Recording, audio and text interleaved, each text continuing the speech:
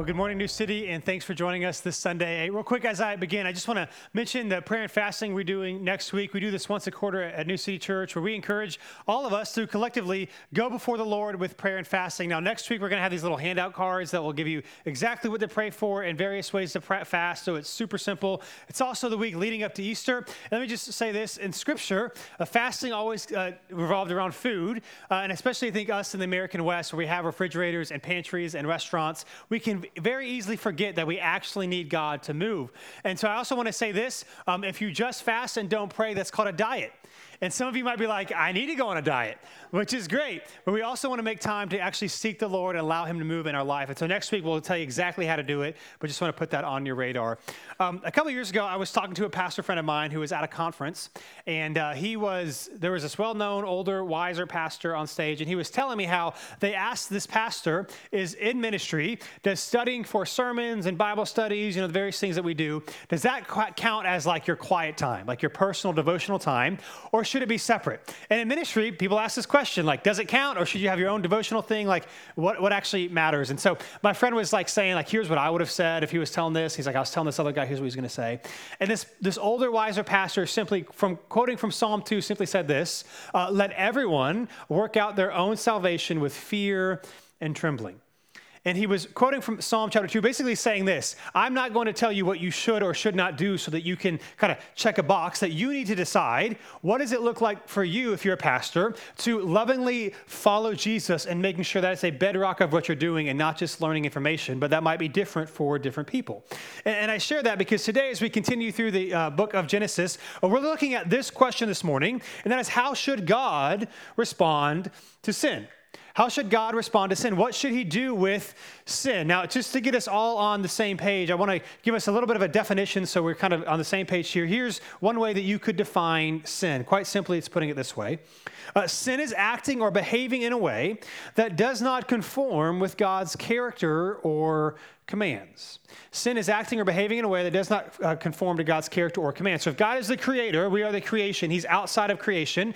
He defines what is good and evil, what is right, what is wrong, as the creator of all things. And so when we do not live up to his standard or do not behave or do things in a way that honor him or love people, that means we have sinned. We have not conformed rightly to our creator. And so the question for us is, what should God do about it? Now, last week we looked at how does God deal with sinners. We talked about his grace and his compassion and mercy, but today we're talking about what should he do actually with sin itself, right? Should he only care about the really big bad sins, the really big mean evil people, or should he care about all of it, right? Should God only care about the sins that other people commit against you, or should he also care about your sins as well? What should God actually do with it? That's what we're looking at this morning. And so if you have a Bible, you can go ahead and turn to Genesis chapter 6, or a smartphone. You can go there. If you don't have a Bible, you can use one of those black ones in front of you. And if you do not own a Bible, you can take one of those black ones home. That would be our gift to you. And so how does God respond to sin? We're going to continue the story in Genesis. Now, last week, if you were here, we've been talking about the creation story, Adam and Eve, some of their children. Last week, we looked at Cain and the line of Cain and also the line of Seth. We are looking for, as it talks about in Genesis chapter 3, verse 15, the snake-crushing seed. Who is going to be the one that's going to redeem us from our present state? And so we're searching. We saw last week it's not going to come from the line of Cain. There was a lot of evil and wickedness there. And while there's a lot of evil and wickedness in the world, we ended last week with the line of Seth, which leads to Noah. And is Noah going to be the one that's going to do for us what we cannot do for ourselves? Is he going to be the one that's going to redeem us? That's where we left off. And so we'll continue reading chapter 6, starting in verse 1. It says this. When mankind began to multiply on the earth and daughters were born to them, the sons of God saw that the daughters of mankind were beautiful, and they took any they chose as wives for themselves. So what you have happening here is these sons of God, they take. Now, this is the same phrase in Genesis chapter 2 and 3 where it talks about Adam and Eve seeing the fruit on the knowledge of the tree of good and bad as good. And so they wanted it, they desired it, so they took it. these sons of gods are doing the same thing. They see that these daughters are beautiful, and so they are taking them probably by force to be their wives. Now, there's been a lot of questions over the years of who these sons of God actually are. And so what I want to do, just try to do this quickly, is share with you the three main views of who they could possibly be and show you why this matters as we continue to read Genesis. So the question is, who are these sons of God that are taking these women? One view is that these are the godly line of Seth, the godly men from the line of Seth, or took women from the ungodly line of Cain. So there's a lot of evil and wickedness going on, but it talks about how some of the line of Seth, they actually are worshiping God and trying to follow him. And so is it this thing of like, if we were to use maybe modern language, you have believers taking unbelievers as their wives and even forcing them to do so. That could be one view. Another view is that these are ancient kings or rulers. And the reason why this is a popular view is because in the ancient world, the kings or the rulers or even the people that are in charge of their tribes or however large they might be would often view themselves as sons of God or as chosen by God or as the intermediary between the gods and the people. They would often take multiple women. They would have multiple wives. They would have multiple concubines. Again, they would call themselves sons of God. And so you could have these rulers that were doing ungodly things, thinking themselves as God and taking multiple wives. Or the third view, which by the way is going to be the least popular in the American Western culture today, and that is that these sons of God are angelic beings, that they are actually angels. Now, let me just say this. It doesn't actually matter which view you take. Our opinions on stuff like this, why they aren't insignificant and why they don't matter, why they are not unimportant, I should say. They don't change things like your faithfulness or your salvation. And so regardless of what you think or don't think about these people, it doesn't really matter for our purposes today. But that said, here's what I want to do. For a second, I just want to press in on the third view. And the reason why is because for us in our culture today, we are automatically inclined to think it's supernatural is weird and untrue. If it's a supernatural answer, that probably can't be it. Now, again, I just would say, I think that's even our tendency as Christians. And again, it's because we just live in the culture that we live in, that it's easy for us to also discredit the supernatural. I would just remind us, however, that we follow a God who was born of a virgin, lived a sinless life, and resurrected from the dead. That seems pretty supernatural to me. And so this is not, supernatural things can happen. And so I also want to say this. It's also worth remembering that not only Jesus and what he did supernatural, but actually when you read the first 11 chapters of Genesis, from chapters 1 through 11, you actually see the physical world and the spiritual world overlapping in a very unique way, or maybe even a strange way from our context, even differently, not just from how we might experience the world today, but even how we experience the rest of the Bible. The first 11 chapters of Genesis seems to be different than the rest. So, for example, you have an Adam and Eve who are in a garden. They meet with God in this garden. Even the Garden of Eden, if you were here as we talked about, even the Garden of Eden itself was quite supernatural. You've got this serpent, supernatural spirit being in the form of a serpent talking to Adam and Eve, and that seems to be weird to us. You have Cain, who is so comfortable talking with God that when God asks him where his brother is, his response is simply, "I don't know. Am I my brother's keeper?" It didn't seem weird at all for Cain to be talking with God. Right? That's quite different than how we experience life today. And that's just what we've seen so far in Genesis. We'll see some more stuff with Noah and the chapters after that. But there's some supernatural things going on that seem to be a little bit different. Now, the question then becomes, why would you hold the third view? There's 4 reasons. I'll do this just briefly because, again, this might impact how you understand Genesis. The first is that the sons of God, or the phrase that we have translated sons of God here, is every time in the rest of the Old Testament, every time it has the word translated sons of God, it's always referring to angelic beings. So there's 3 other references other than this one. And whenever they talk about sons of God, it's always referring to angelic beings. The second reason, this was actually the dominant view of early Jewish scholars and the early church until the 2nd or 3rd century. Now, when I say early dominant view, I don't mean like the original readers. This is like maybe sometime after, as reading became more developed and more people began to study and that sort of thing. There was thought that it was angelic angelic beings. The third reason is that the New Testament might actually imply this view. In Jude verse 6 or in 2 Peter chapter 4, it talks about angels who left the heavenly realm, did something that was very evil in God's sight, and that God is holding them in bondage for now because of what they have done. Now, it doesn't say exactly what they did, but some people argue it's what's taking place here in Genesis chapter 6. And last but not least, perhaps this is the most helpful, but this actually explains why the violent conquest of Joshua and the Israelites into the promised land, there were a few cities that before they entered into these cities, God says, wipe everybody out, kill everything. Now, this didn't happen all the time, but there was a few times that God said it, and it wasn't because they were being attacked or something bad was happening to the Israelites. This is where people understandably get uncomfortable with the Old Testament. Why would God do that? However, it is worth knowing that the only select few cities where God commands Joshua to go in and wipe everyone out are the places that are described as having giants who are called either the Anakim or the Nephilim, which we'll see in a second are described as the offspring of these sexual relations between these angelic beings or whoever these sons of God are and these women, which would, if they are angelic beings, help explain why God says where the Anakim or the Nephilim are, you have to get rid of them all. You have to get rid of them all. It's also worth noting that these descendants were somehow bigger, giants. There was something different about them, which would be harder to explain if these were simply normal rulers or other people like that. Now, again, there's other things you could argue for the other positions that I didn't explain here, but I just want us not to assume that the supernatural reason has to be wrong. And in fact, my view is I think the supernatural reason actually helps explain some of the things like the conquest into the promised land better if they actually were angelic beings. Now, regardless of who they were, it is apparent, however, that the sins that they are committing are part of the reason why God is going to send a flood. That they are doing something so evil, that they are propagating something so evil that it cannot continue. Cannot continue. So here's what God says, verse 3, what he says next. And the Lord said, my spirit will not remain with mankind forever, because they are corrupt. Their days will be 120 years. Now, this could be in reference to the reducing of lifespans. If you were here last week, we talked about how human beings live so long and how we're supposed to understand that. It could be because you are so evil and so corrupt, you are now not going to live as long, which again would make sense because think about, this is a cliche example, but we all can relate to it. Like imagine if someone like Hitler lived till they were 900 years old. If you have people who have power and who are evil, they could continue to propagate that power for a very long time. And of course, we know that wickedness and evil had spread everywhere. And God said, I'm not going to allow that continue.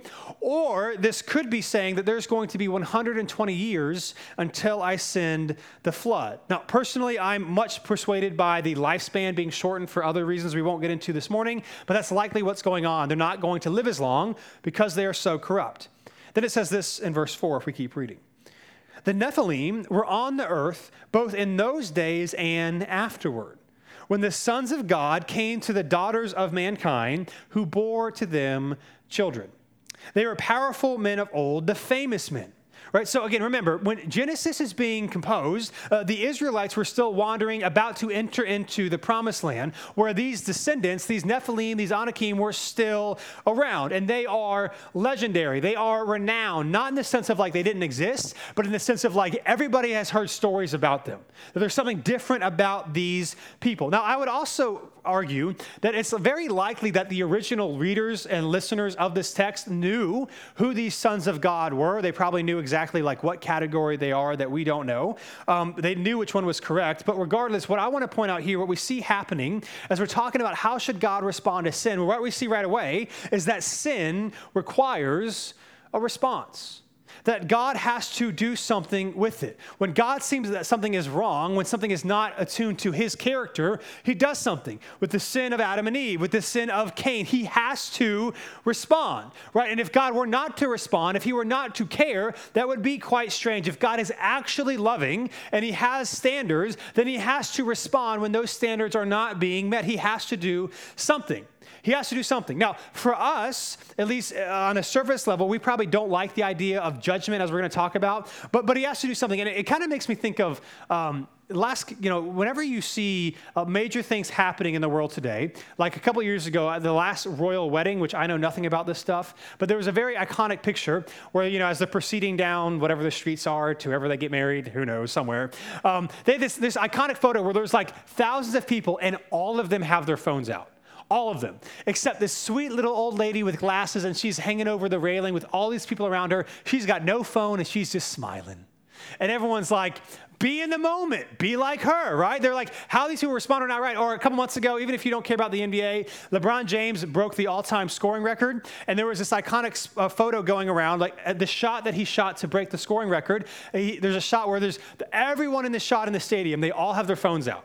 And only one person, Phil Knight, who's the founder of Nike, 85 years old, he's sitting under the basket. He's the only one that did not have their phone out. And what I found interesting was the next day on ESPN, everybody's blasting all these people. Live in the moment. You shouldn't do that, right? And I think all of us, that's what you should do. You should live in the moment. But yet, everyone who's actually in the moment takes their phone out, which leads me to believe I probably would have taken out my phone as well. Like, I got to get some likes on the gram, so I got to do this. Right? So it's really easy for us to say what you should do when you're not actually in the moment. It's really easy for us to tell God what he should or should not do, but he has to do something. For him not to respond would mean that he does not care. For him not to respond, which would mean he does not love us enough to do anything about it. He has to do something with sin and evil. And so here's what it says, verse 5. Here's what he's going to do if we continue reading. When the Lord saw that the human wickedness was widespread on the earth, and that every inclination of the human mind was nothing but evil all the time. And I want to stop there in the middle of the sentence. What a verse. Evil all the time. Everything on their mind was terrible. And here's the thing. We all want justice, but I do think it's interesting. But then in times when the Old Testament where God brings justice, we think it's because God is angry and mean and vindictive. Like we want justice, God brings justice, but then we don't like it. But he has to do something. And in fact, I would submit to you, I mentioned this last week, for us, we're kind of uncomfortable with this idea of judgment. However, I think that if we had like some sort of like recording of how people were living before the flood when this wickedness was everywhere, I think our uncomfortableness would not be the flood. I think what would make us uncomfortable was the fact that God waited so long to do anything. In fact, I remember some of you might have seen the Noah movie that came out like 10-ish years ago. And I remember thinking going into it, they're going to depict like the people like they're bad, but they're probably not doing like that many bad things. And they're going to depict God as like, why would he do that? And I was very surprised watching the movie. Like it wasn't a ton of time, but when they were talking about how evil it was like bad. Like the screen was dark and barbaric. People were like killing each other. Like it was actually bad. I think they actually got it right. And so God here responds to the complete rebellion of the physical and perhaps even spiritual world, that he has to bring justice. Again, if you were here last week, we talked about the name Methuselah, that God likely waited 969 years, that he gave people plenty of time to repent and turn back to him, but they didn't, and so he has to do something. Now, it's also worth noting, we've talked about this in Genesis, how Genesis is in some ways similar, in some ways very unique from other ancient Near Eastern creation accounts. All of them mention people living a really long time, and then they all mention a flood.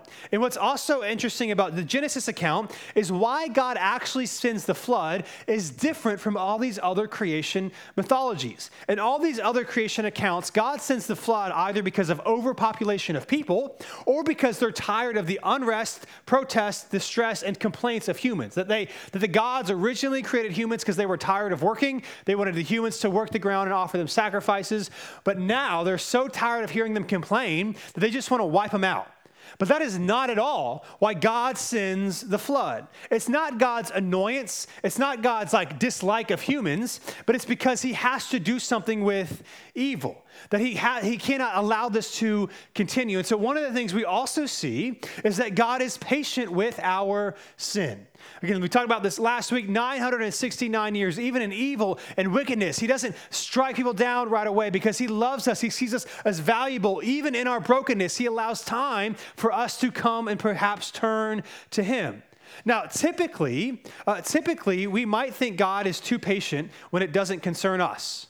Like, why wouldn't God do something in that situation? Again, this is a cliche example, but we're all familiar with it. Like, a legitimate question could be asked, why did God allow World War II to drag on so loud, or even happen at all? Or the war in Ukraine, just past a year of going on. Like, why would God allow this? There's death and destruction on both sides. You give people conscripted into service who have no idea what they're doing. You have civilians losing their homes and their schools and all these things. Like, why would God allow this? And hear me, that's a legitimate question that we do not have an answer to right now. But one of the things we do see in it is that from the very beginning, even in Genesis, you get a God who is patient and who is full of mercy and love.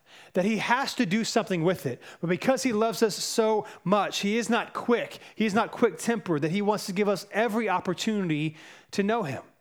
And so here's what it says. Here's what he's going to do. He says everything is evil all the time. And then verse 6, it says this, the Lord regretted that he had made man on the earth, and he was deeply grieved. Then the Lord said, I will wipe mankind, whom I created, off the face of the earth, together with the animals, creatures that crawl, and birds of the sky, for I regret that I made them. Which is also, just like verse 5, verse 6, this is a powerful verse that God would regret. Now, there's typically, you could describe regret in two different ways. So you can regret things that you wish had turned out different. You asked the girl on the date, she said no. You applied for the job, you tried to do this thing, things that you didn't do anything wrong. It didn't turn out how you wish, and so you regret it. There's also the type of regret where you know going into it, you shouldn't have done it. Right, when it's midnight and you're hungry, you jump in your car and you drive to Taco Bell for that fourth meal. Like, you know what's coming. Or my wife, her love language is Dunkin' Donuts coffee.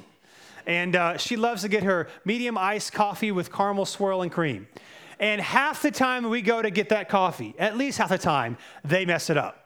I don't know how. I'm not a barista. Christina says it's a very easy order to do. But half the time we go, they're going to mess it up. And she's all excited. She takes a sip, and she's like, they messed it up again. And I'm like, well, that's kind of what happens all the time, right? So it's like, you might regret it, but you should have known that they're probably going to mess it up. There's two different types of regret. Now, for this verse, it's a little bit difficult to translate here in Hebrew the word that we have for regret and really all of its meaning.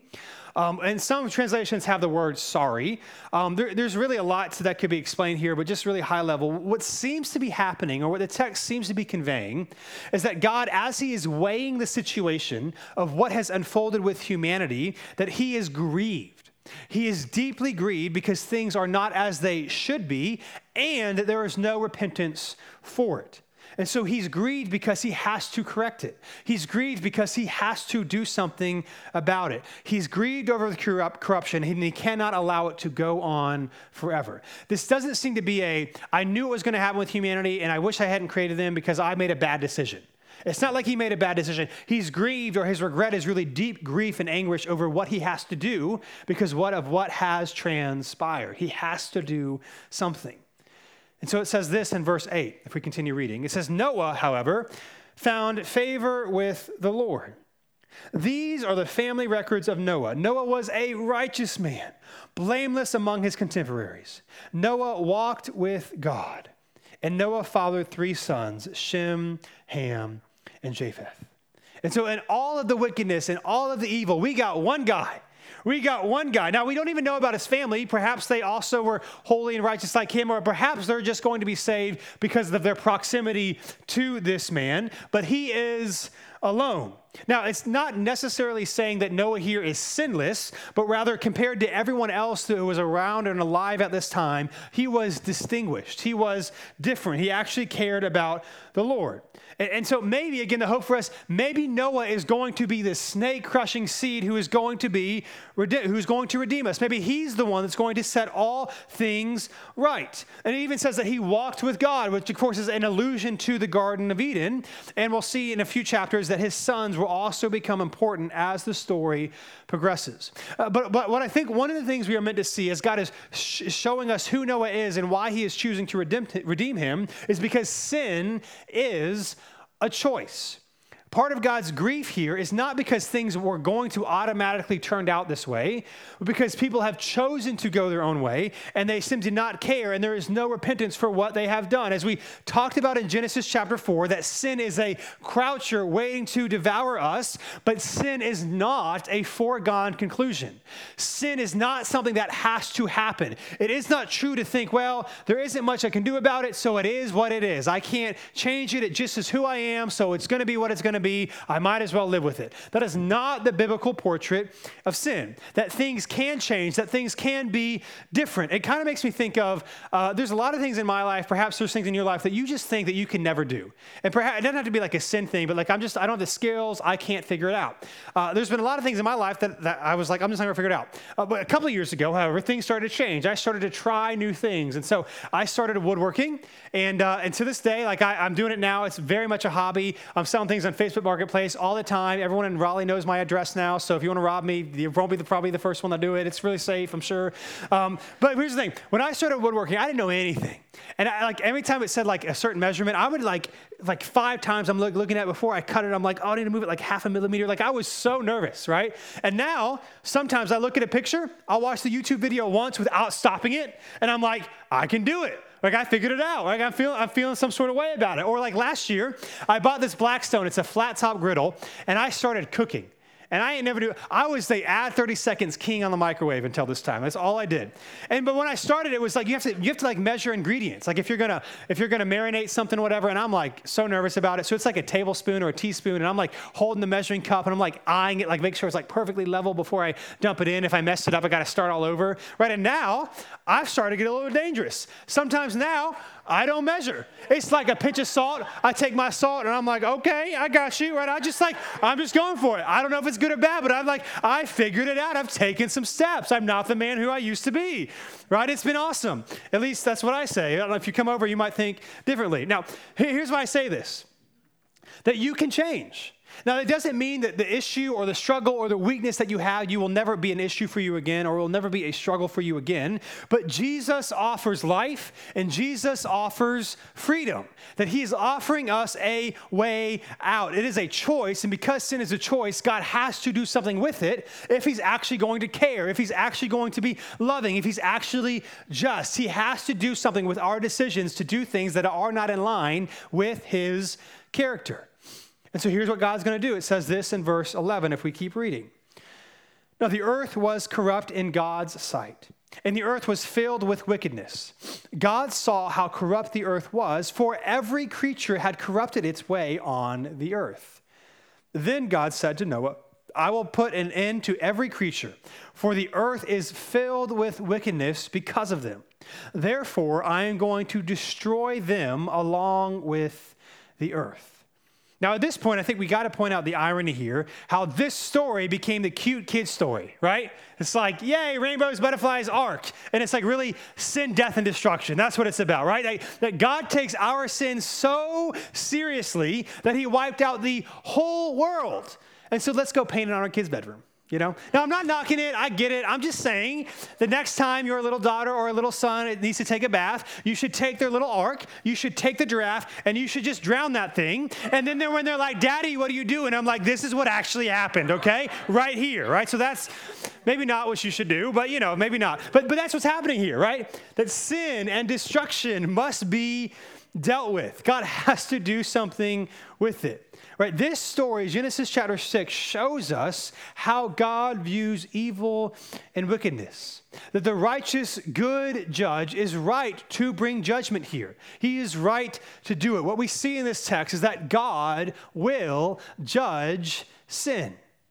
He will, and he has to. He is justified to do so. But here's the irony of this, because I know this makes us a little bit uncomfortable, but the irony of our current cultural moment is that we want to remove God, act as he does not exist, or we act like God always agrees with us. That everything we think and we like and we do, God is okay with. Like the 2023 American Western mind is what God had in mind all along. Like that's what we can think, right? And so what can happen is that either God's removed or God just happens to agree with us at everything, and he never challenges us. And at the same time, we then condemn anybody who gets in our way. I'm not saying like you personally, but I'm just saying our cultural milieu is like anyone who disagrees with us with anything, we condemn them. We cancel them. We say, get out of here. And then we use words like bigot or wrong side of history or ignorant or oppressive. Now, I'm not saying that you can't use some of those words at some point, like you should never say those things. But what's ironic or interesting to me is how quick we are to use those words and how sure we seem to be right when we use them. Right? They're the bigot, and I just know. They're on the wrong side of history, and I just know. They're oppressive, and we seem to be so confident in our own judgment of things. And if it's true, if we would at least gather or at least admit that we do not know everything, and if God exists, he does know everything, and he is all powerful, and he is all loving, then what is God supposed to do with sin? Is he really not supposed to care? Or is he only supposed to care about the person who cuts you off in traffic, but not you when you cut other people off in traffic? I know that's like, is he only supposed to care when other people do things that you don't like, but when you do something that you shouldn't do, it doesn't matter? Like, what is God supposed to do? Is he not supposed to care about evil? Is he not supposed to care about your suffering? Hear me, when you hear the judgment of God, he judges because he cares. If he did not care, he would not judge. If he did not care, it would not matter what you did. Judgment's coming because God actually cares. That's why. And so let's keep reading. Here's what God's going to do. Verse 14, it says this. God says this to Noah. Make yourself an ark of gopher wood. Make rooms in the ark and cover it with pitch inside and outside. And then the next couple of verses, he's going to explain, some dimensions of the ark, what it's supposed to look like. Just for modern terms, the ark was about 1.5 football fields long, right? So it's a massive structure, particularly in the ancient world. So he says, here's what you're going to do. Here's what you need to build. And then look down to verse 17. It says this. Understand that I am bringing a flood waters on the earth to destroy every creature under heaven with the breath of life in it. Everything on earth will perish, but I will establish my covenant with you, and you will enter the ark with your sons, your wife, and your sons' wives. In other words, this will be such a cataclysmic event that everything will experience judgment, that sin will get what it actually deserves, which is judgment. Yet, in God's grace, he chooses Noah. He provides Noah a way to escape so that he does not also fall prey to this. Now, up until now in this story, Noah is doing great. We will soon see, however, after they get off the ark, that Noah is going to have issues of his own.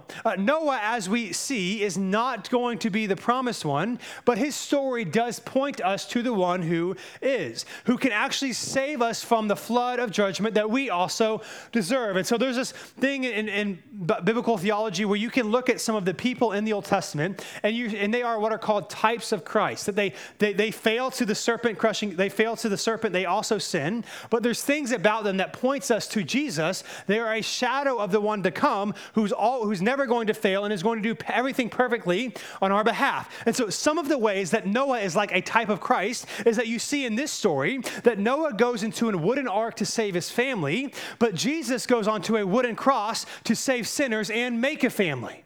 Or in this story, God saw the sin of the world and rightly sends judgment, but he saves Noah. Yet when Jesus comes, God saw the sin of the world and judged Jesus in order to save the world. Or the ark of the storm went into God's wrath in order to save Noah and his family, but Jesus went into the storm of God's wrath in order to save us from judgment. This is why Jesus came. You want to know why Jesus came? Here's the question this morning. How should God respond to sin? Well, this is the reality, that sin requires judgment.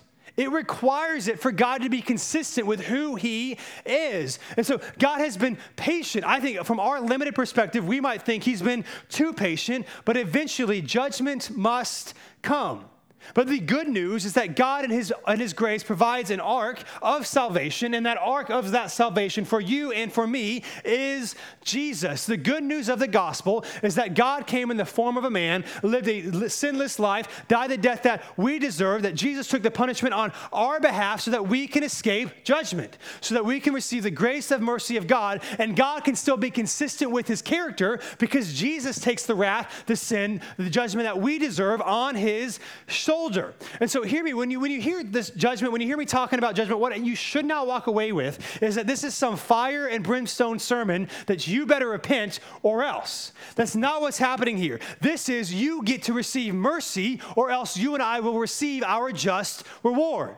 That Jesus has come to save us from ourselves so that we can accept and have something that we did not earn, that we did not deserve, that Jesus gave towards us. The gospel of Jesus is that he took our sin, our punishment, our sin, our ugliness, our brokenness. He said, give it to me so that you can have life. This is why the last thing I'll read in Matthew chapter 13, Jesus is giving a series of short parables about the kingdom of heaven or the kingdom of God. And he says this in verse 44. He says, the kingdom of heaven is like treasure buried in a field that a man found and reburied. Then in his joy, he goes and sells everything he has and buys that field. That you find something so valuable, so precious, that nothing is worth it, nothing is greater than the salvation of Jesus and what he is offering you. Listen, if sin requires judgment, then something must be done. And this is why Jesus came. He didn't come to meet you halfway. He didn't come to say, hey, you've done a good enough job. Let me take it from here. He came to do all of it because we could never earn it on our own. And so listen, this is why next week we're celebrating baptism. People who are publicly declaring what God has done inwardly in them, that he has rescued them from the domain of the power of darkness and given them new life. And so I just want to say, listen, if you're a follower of Jesus or a brand new follower of Jesus, next week is the next step for you, if you have not been baptized, to get baptized. Baptism does not save you, but it shows other people that Jesus is Lord. And so if you're interested in baptism, you can text NCC Baptism to 97,000 or check off your Connect card. I'd love to have those conversations with you. And for the rest of us, again, if you're coming to second service next week, just remember, be here by 10:40 so that you can see the baptisms in the parking lot so we can celebrate the goodness of God. Listen, our God came to redeem us, to save us from the judgment that we deserve. God judges because he cares, and he sent Jesus because he loves you. And that is who we worship.